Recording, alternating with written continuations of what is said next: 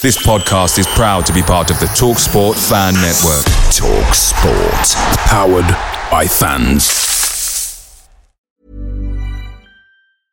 Hey, I'm Ryan Reynolds. At Mint Mobile, we like to do the opposite of what Big Wireless does. They charge you a lot, we charge you a little. So naturally, when they announced they'd be raising their prices due to inflation, we decided to deflate our prices due to not hating you.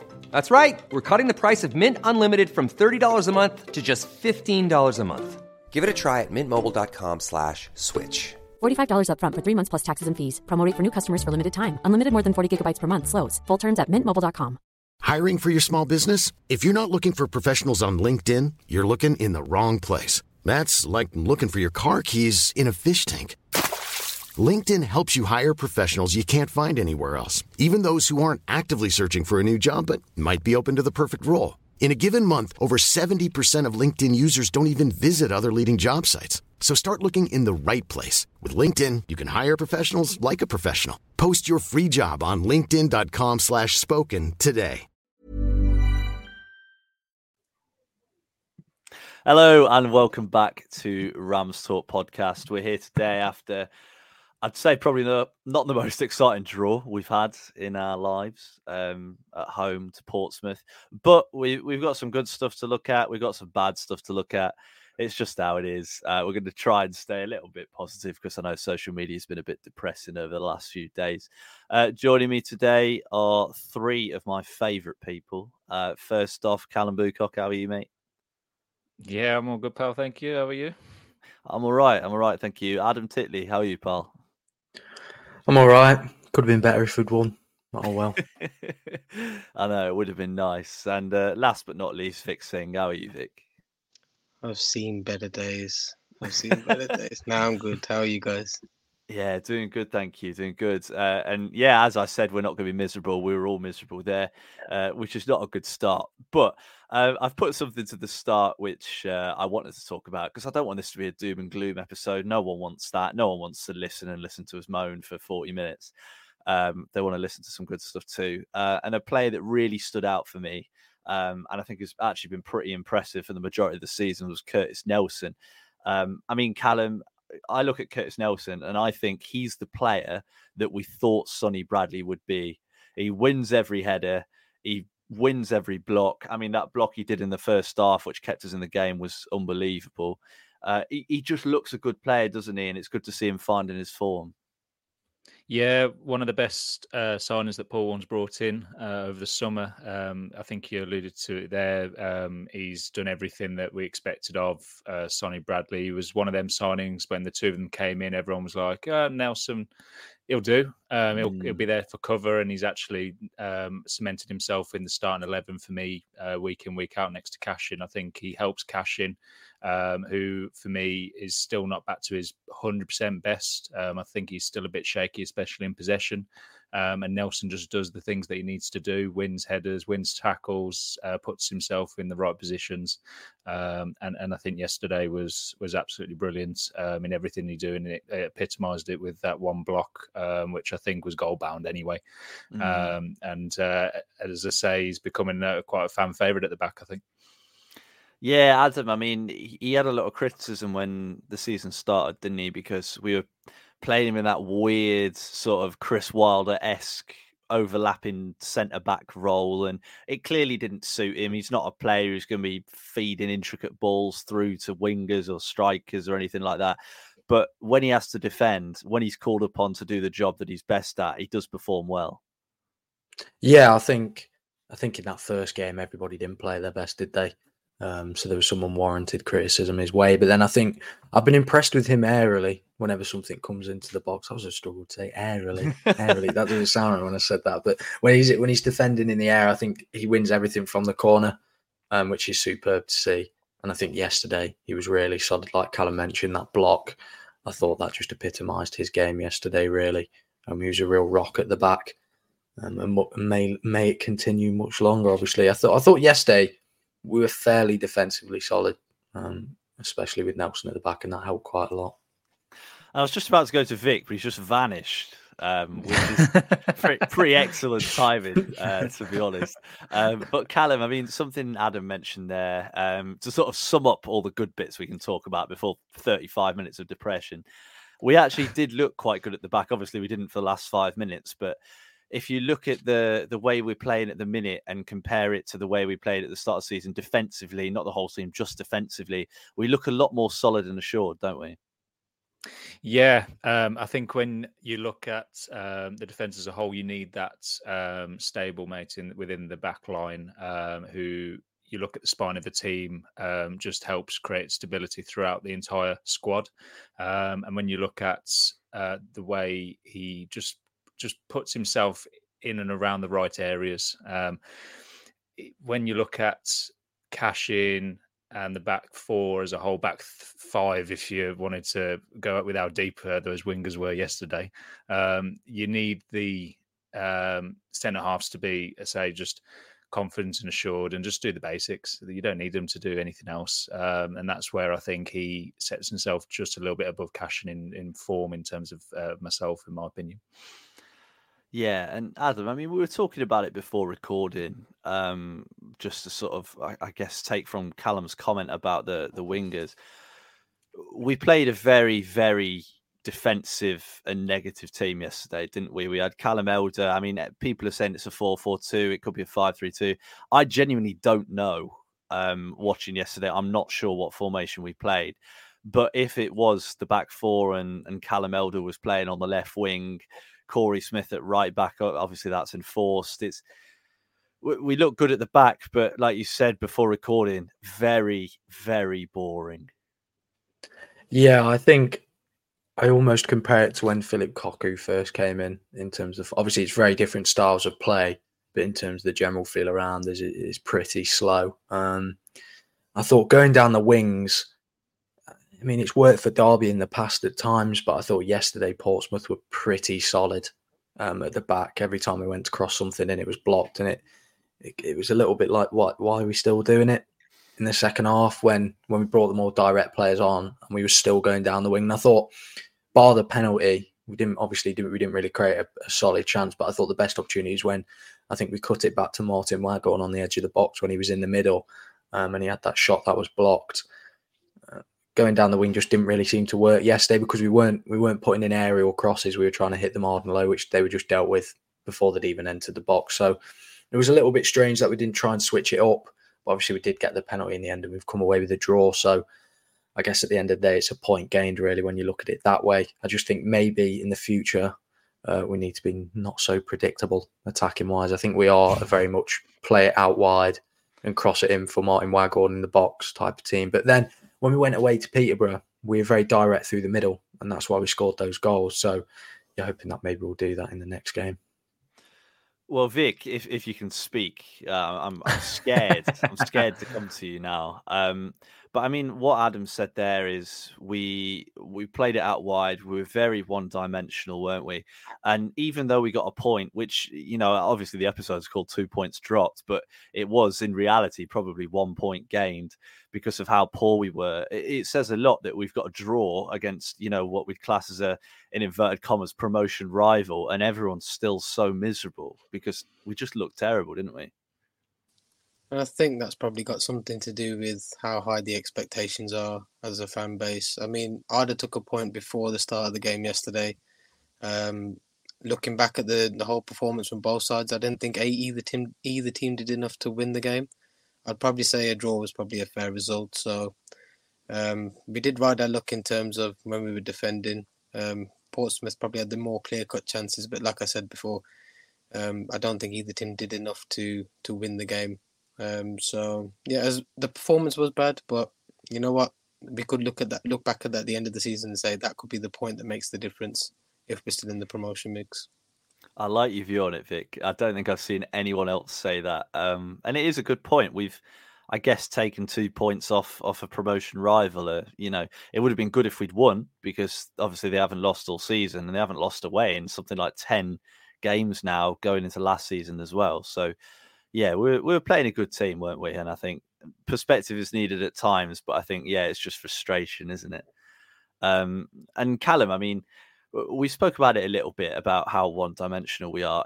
We saw some comments from Rotherham fans, didn't we, on social media, all about Paul Warne's style of play, and I was actually quite sad reading it because it was pretty spot on.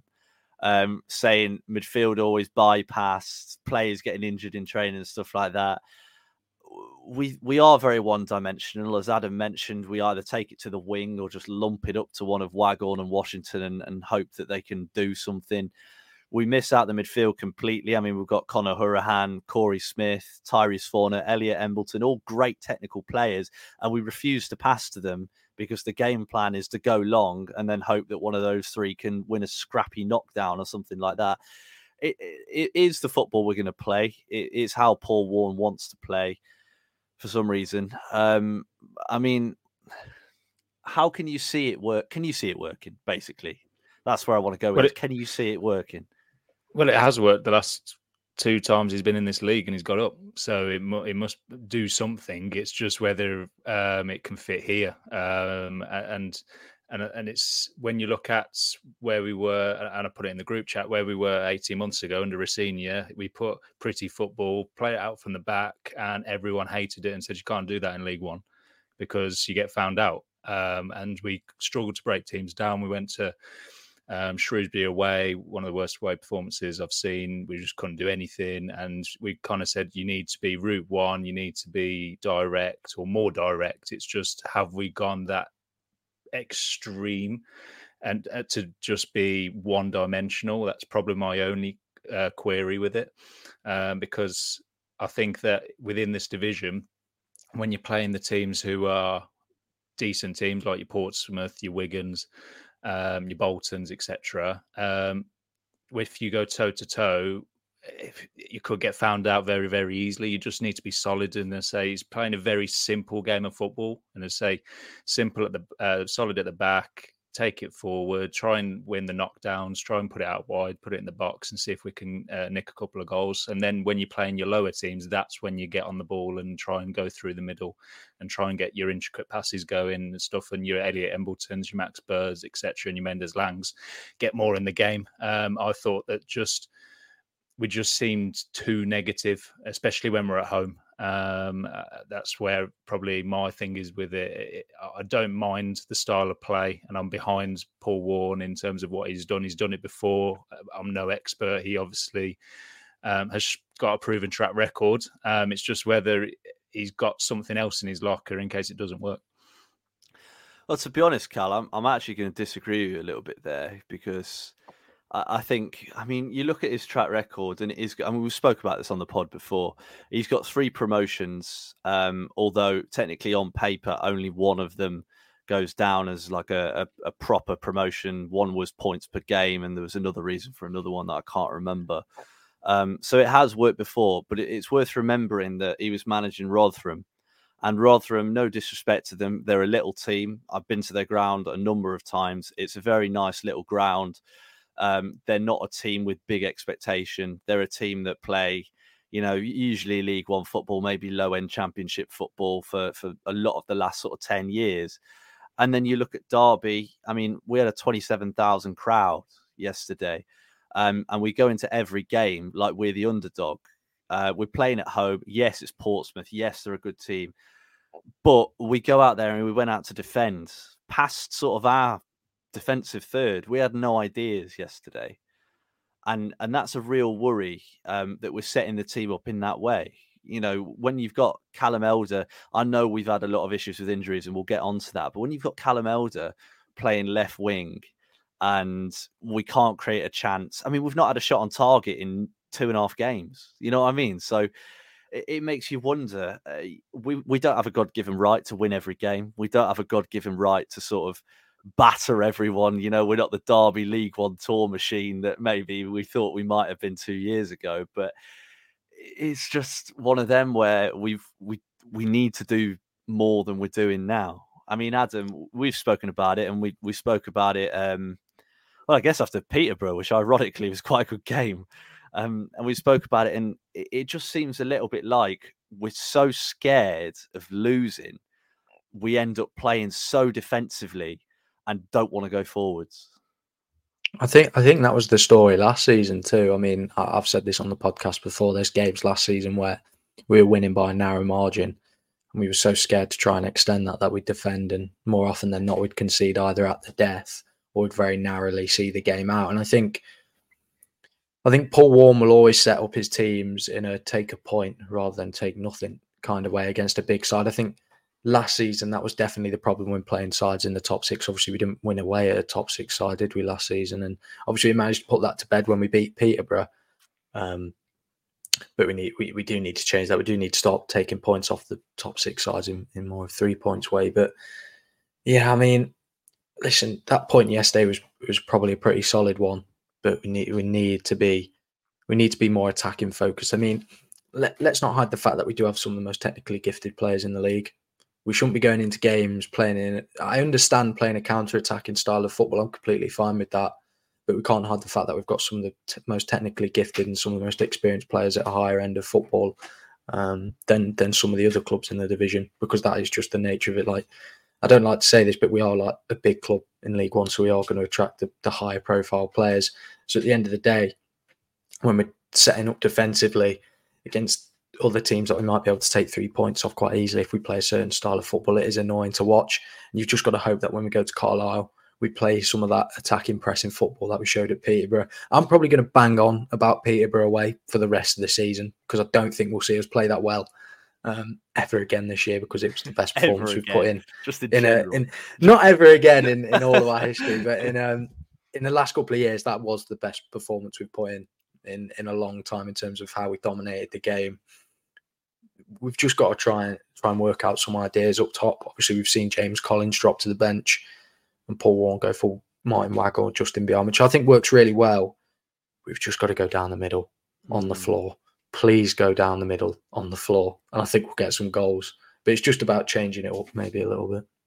It is, and before I come to you, Vic, there's something when you were speaking there, that a comparison between Paul Warren and another manager.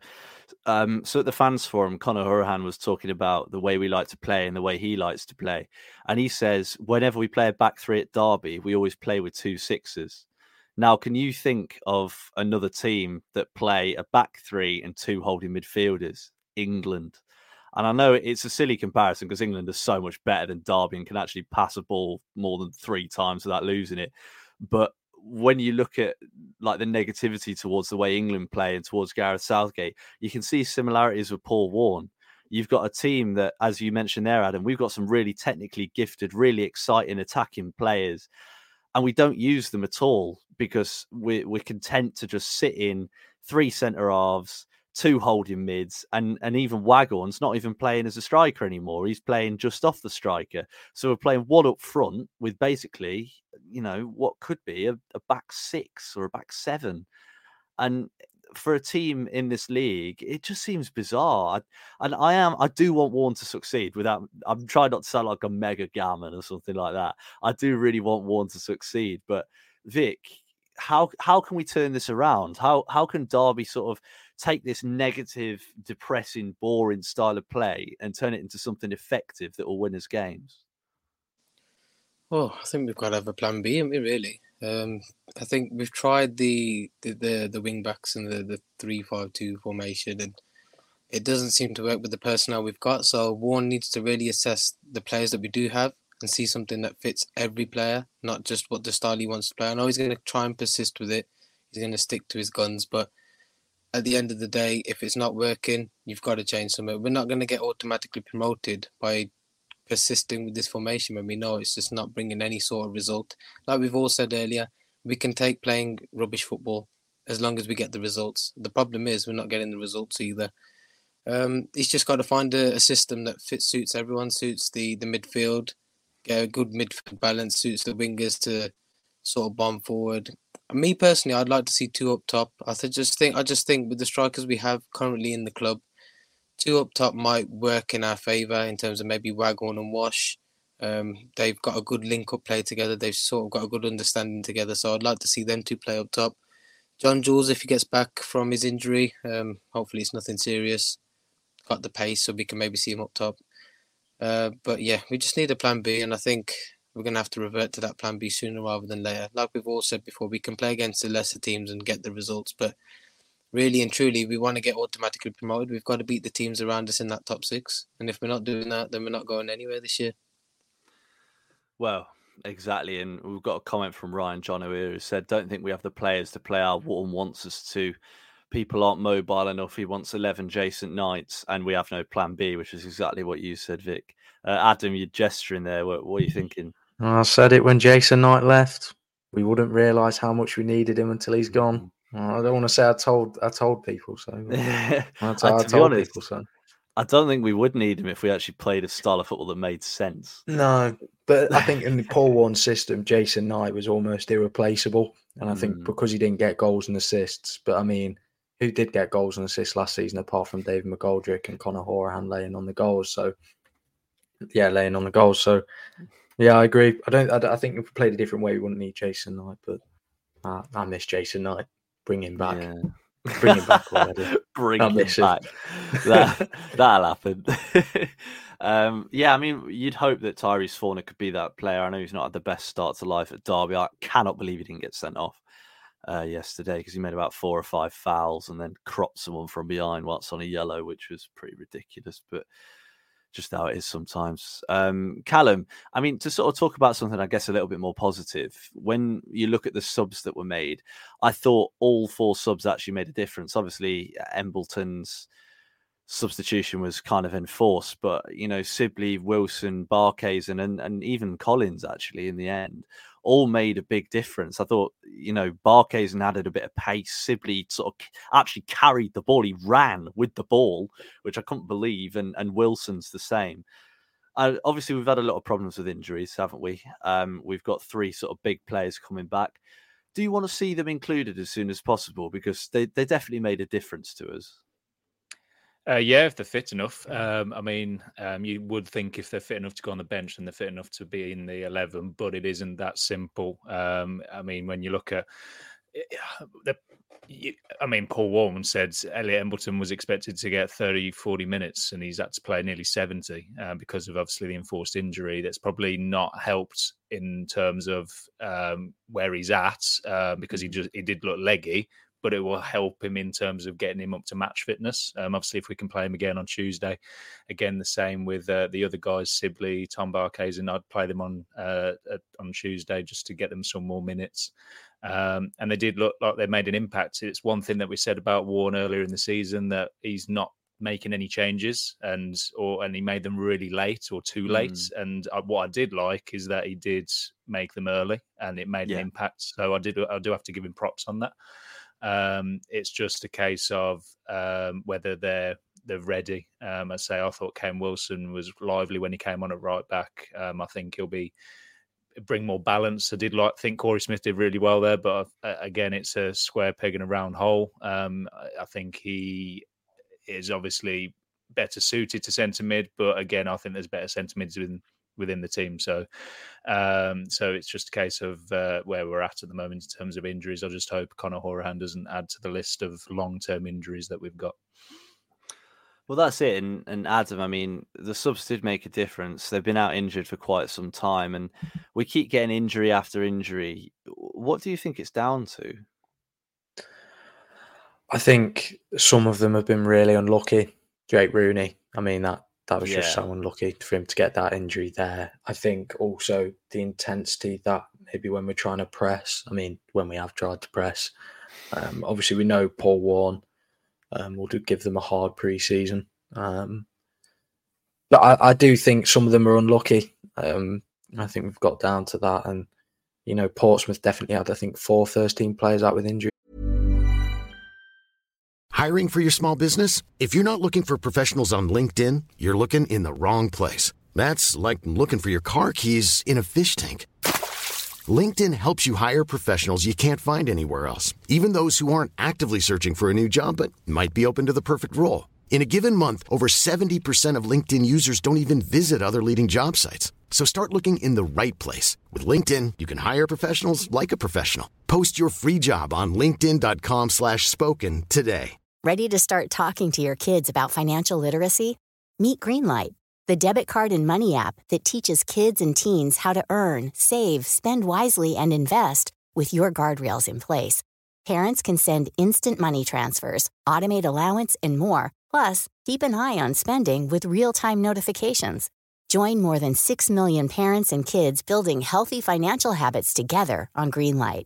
Get your first month free at greenlight.com/ACAST. That's greenlight.com/ACAST. Yesterday too, from what I've heard. So I don't think it's just us, but I think we have been unlucky. I was thinking about it yesterday. I was thinking pretty much every game we've played, a player's gone out injured, which is really difficult when you're only 6 games in, because everybody likes to compare the table at 10 games in. But I think it's key to see where you're really going to finish is where you're going to be at Christmas. Obviously, that's a long time away, but I think we have been unlucky with the injuries, and they have been really key players that have gone out. Jay Rooney was coming into his own, starting to nail down that position. I thought Liam Thompson was indispensable, probably becoming one of the first names on the team sheet.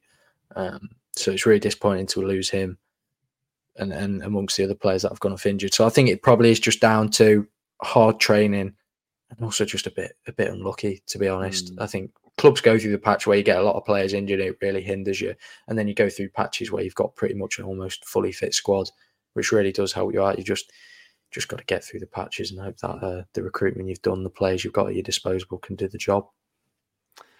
Yeah, completely agree with you. And Vic, I mean, we sort of touched on the subs a little bit. Tom Barkhuizen's a player that a lot of fans sort of complained about a little bit, I guess, last season. I think he had a really good purple patch. I think we spoke about that before recording, where he was really impressive, scored a few goals, and then never really got a look back in the team again.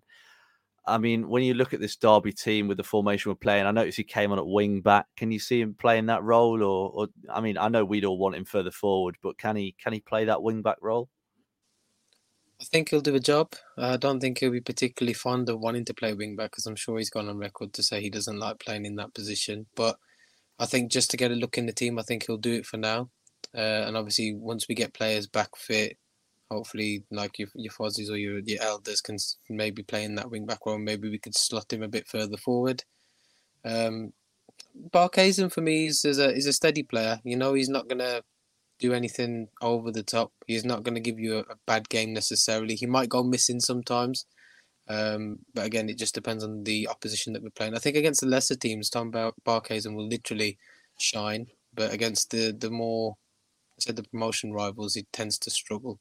He'll do a job at wing back. Obviously, we do want to see him further forward. Again, he can be another option as someone playing up top. But I think for the sake of him being in the side, I think he'll just do a job there. And just another question for you, Vic. You've muted your mic. You're not safe. The atmosphere at Pride Park. You're a man I want to ask about this, because the atmosphere has been pretty bad this season. I mean, it tends to go the way the team are playing, and we've lost 4 or 3 games out of 4 there so far. Yesterday felt like a loss. We've lost, not done well. Let's put it like that. We've not done well. I mean, the atmosphere after we scored was great.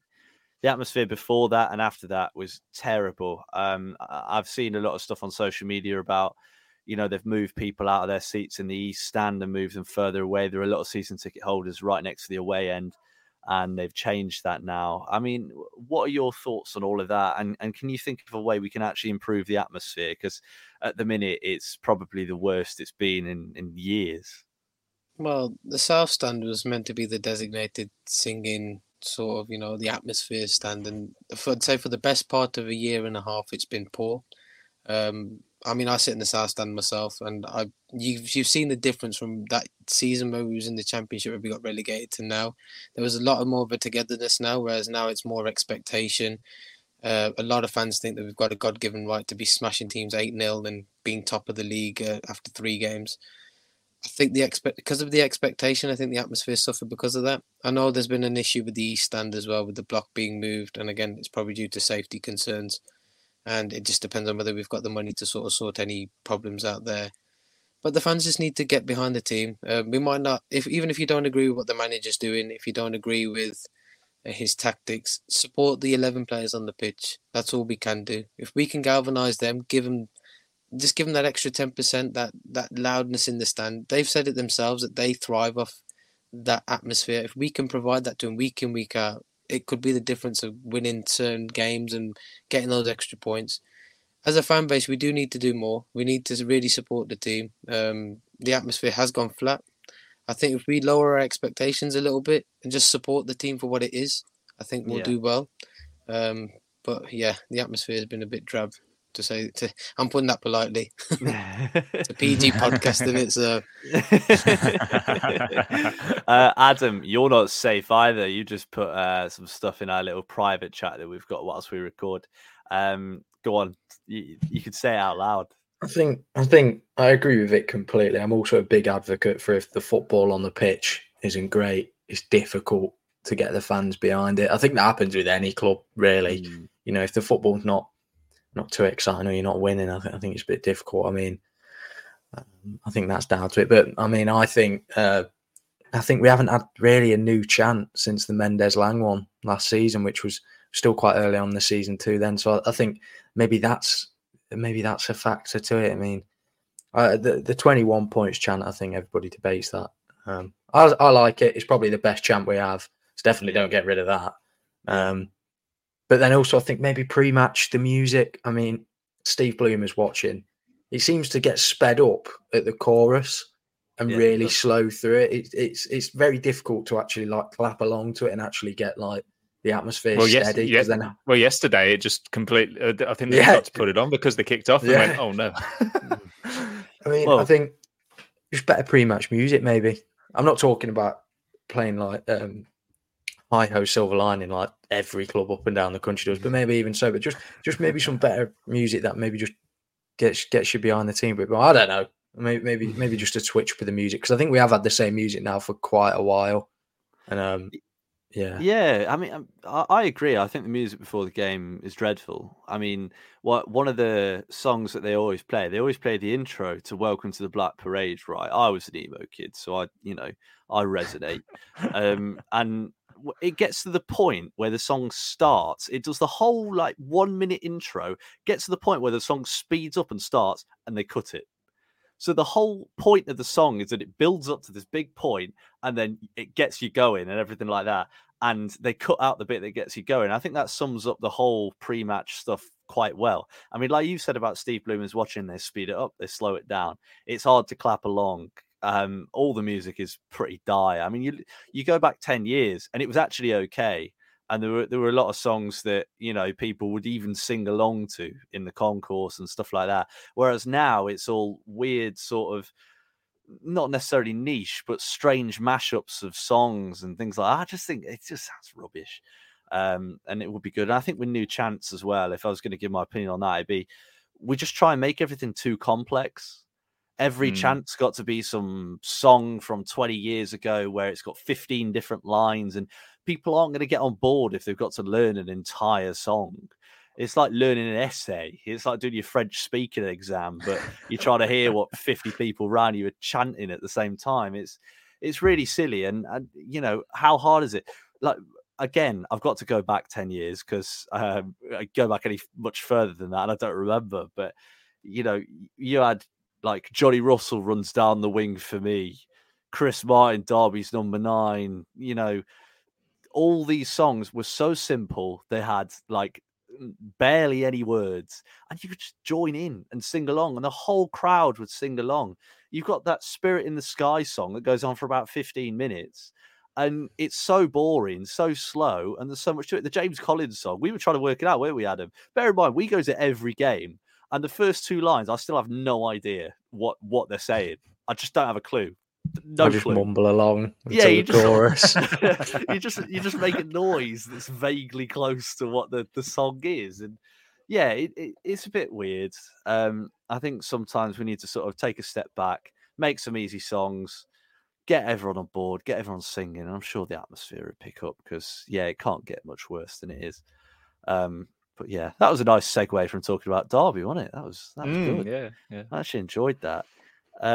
And I guess sort of the last thing we've got to talk about is shooting. Now, I accidentally bumped into a horrible stat yesterday. where Derby haven't had a shot on target since Martin Waghorn's third goal against Peterborough. That's an open play. I mean, that stat in itself is mental when you think about it. I mean, think how much, well, we've played 2.5 games, haven't we? I mean, Callum, you look at that and it's like we've got all these attacking players, all these chances, and we can't even have one shot on target. What's that about? No,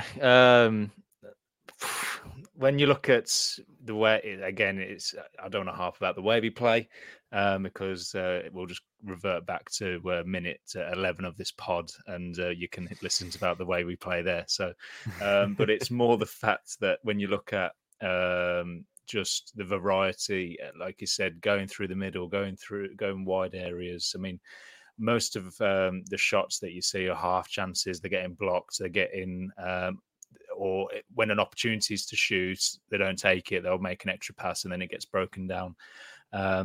Say for the biggest thing that I looked forward to when Paul Warney says, "I just want simple football. Come in. If there's a shot there, take it. If there's a cross in net, take it. Put it in the box. Let's get as many shots as we can off." And he just wants positive football because he says football's a simple game, which it is. And when you watch the way we play, apparently not.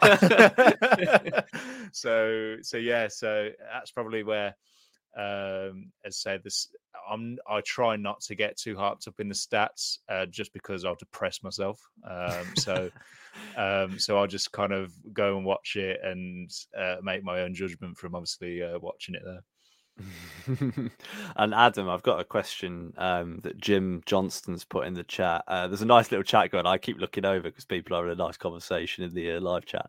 And if you do like to listen and you do want to join us every Sunday, 7 p.m, all that sort of stuff, come join us. But yeah, Jim's put Mendes-Lang, in my opinion, has gone right off the boil. Is it time to rest him up? I mean, Adam, personally, I think he's just having to play a role where he is the only creative attacker and everything has to go through him and it's killing him. And, you know, he's being man-marked out of every single game. What do you reckon? I mean, I've said this for a while. Obviously, he's not really had a break since last season because of obviously international duty and then pre-season straight after. There's going to come a time when he's tired. I don't think he's tired, but I think yeah, he's got the instructions to take it down the wing, and then creatively, it's hindering him. That he's, like you said, he's getting man marked out of games. I don't think we can't not play him. I think he is probably our best creative player, so we have to start him. But I think maybe just allow him to float inside a little bit more.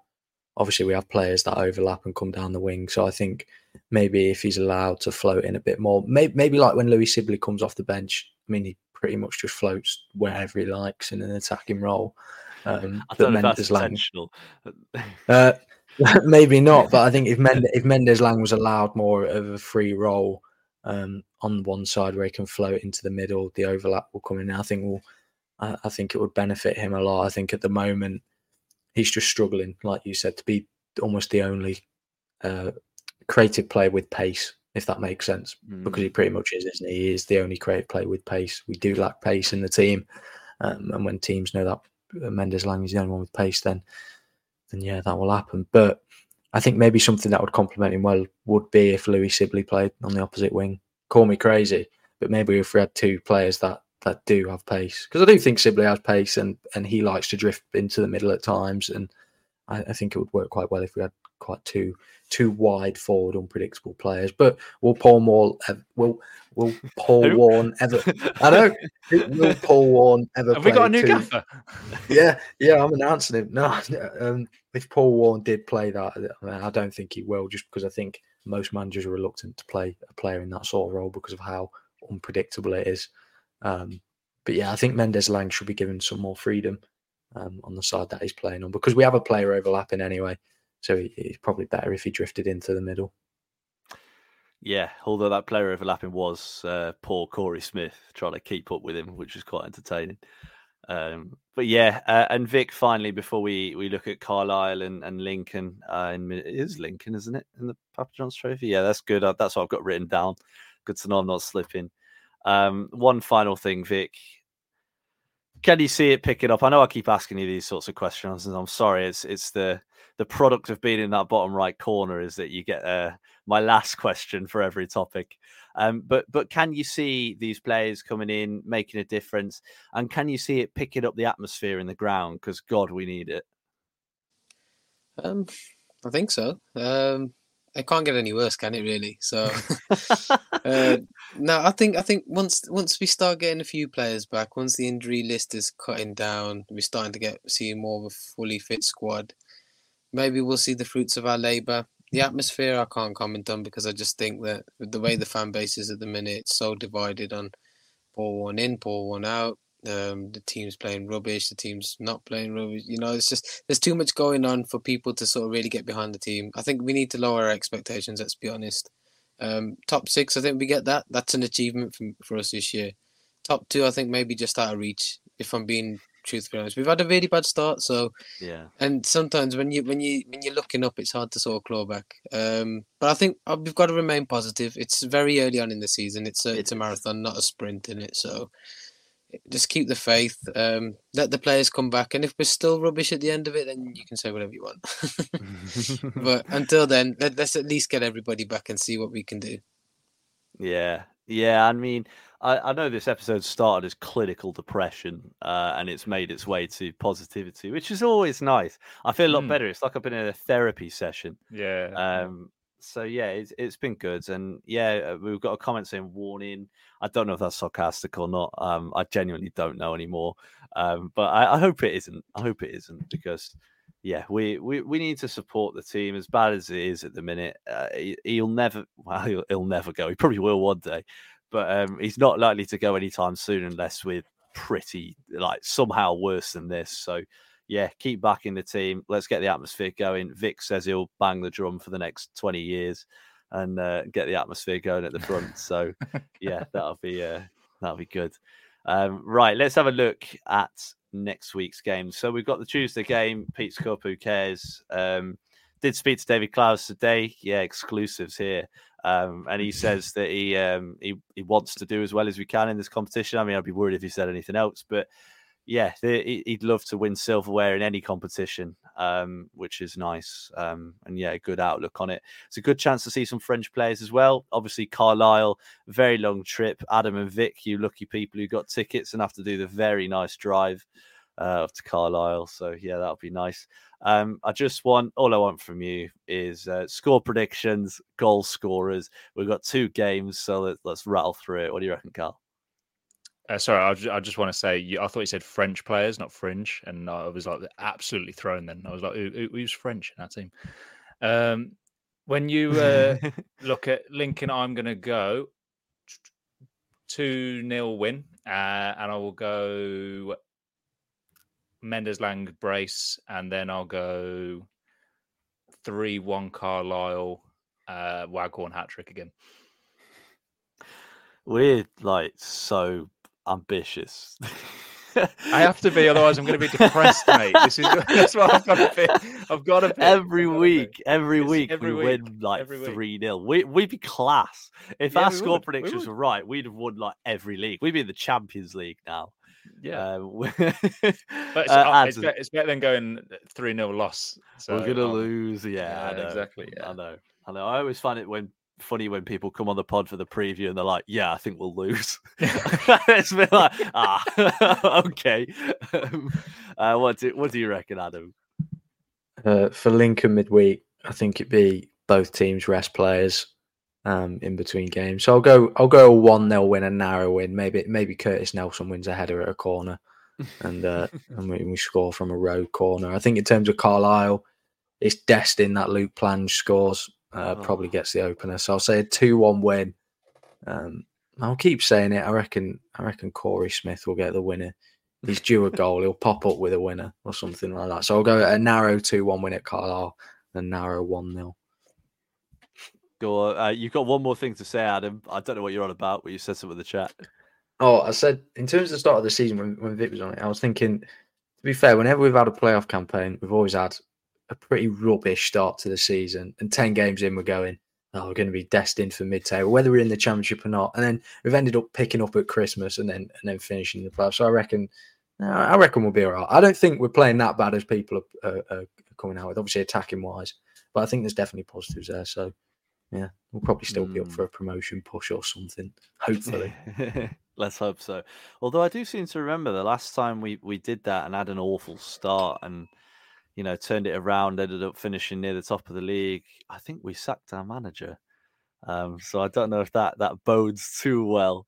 But now we'll do it. Top 2 is still coming. Vic, what do you reckon? Definitely not top 2.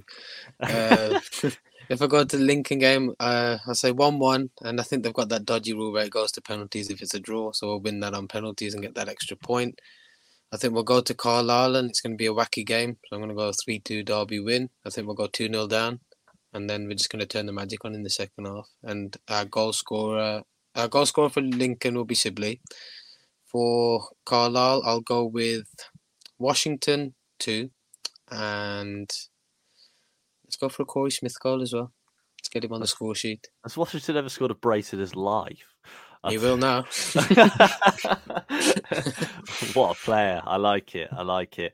And yeah, I guess I'll have to give mine. I reckon Lincoln, I know I just laughed about it. I genuinely think we'll put out a really weak team, and they'll put out a strong team. They'll want to do well in that competition. It's a chance of silverware, isn't it? I think the team we'll put out won't be fantastic. So I think it'll be a 1-1. I'm not going to choose the way the penalties go because they're a lottery. And then on Saturday, I think we'll nick a 1-0. I can't see us scoring 3 goals in a game. I hope I'm wrong. I pray I'm wrong. I think we'll finally get that 1-0 smash and grab. We'll probably have one shot. It takes 28 deflections and goes in off the post. So it's not even on target. And our shot on target streak continues. But yeah, I think it'll be a real smash and grab. Go to Carlisle, probably defend for 80 minutes. And then Elliot Embleton will hit one in from 25 yards. And yeah, we'll all go home, or you guys will go home smiling. I'll smile at the TV probably because I didn't get a ticket. And then we've got Jim Johnson, who's put Lincoln 3-1. Yeah, I like the detail, Jim, you've got into here. He's put Lincoln, we're going to win 3-1. Brace from Waghorn and one from Cashin. And then for Carlisle, we're going to win 2-0 with Washington and Sibley. So, yeah, all looking very positive. You wouldn't believe how depressed everyone was. Well, about 30 minutes ago, actually. So, yeah, thank you so much for listening. If you got this far, I'm really sorry for the depressing start of the show. It's never usually like this. I don't know what was up with this today. But yeah, if you did enjoy, please check out our Twitter, Rams Talk Pods on everything. If you listen and want to see our faces and see our reactions as we all waffle, yeah, Rams Talk Pod or Rams Talk Podcast on YouTube. Get involved every week, Sunday, 7 p.m. You can join us here. Get your comments in and we'll give you shout outs on the show. If your comment's good, if it's not good, then you never know. And then yeah, just keep going. Let's keep supporting the team and keep our heads up. If we lose next week, it will be a horrible show and we will all cry for 30 to 40 minutes. So make sure you tune in, whether we win or lose, and we'll see you soon. Cheers, guys. Cheers, mate. Cheers. This podcast is proud to be part of the TalkSport Fan Network. TalkSport. Powered by fans.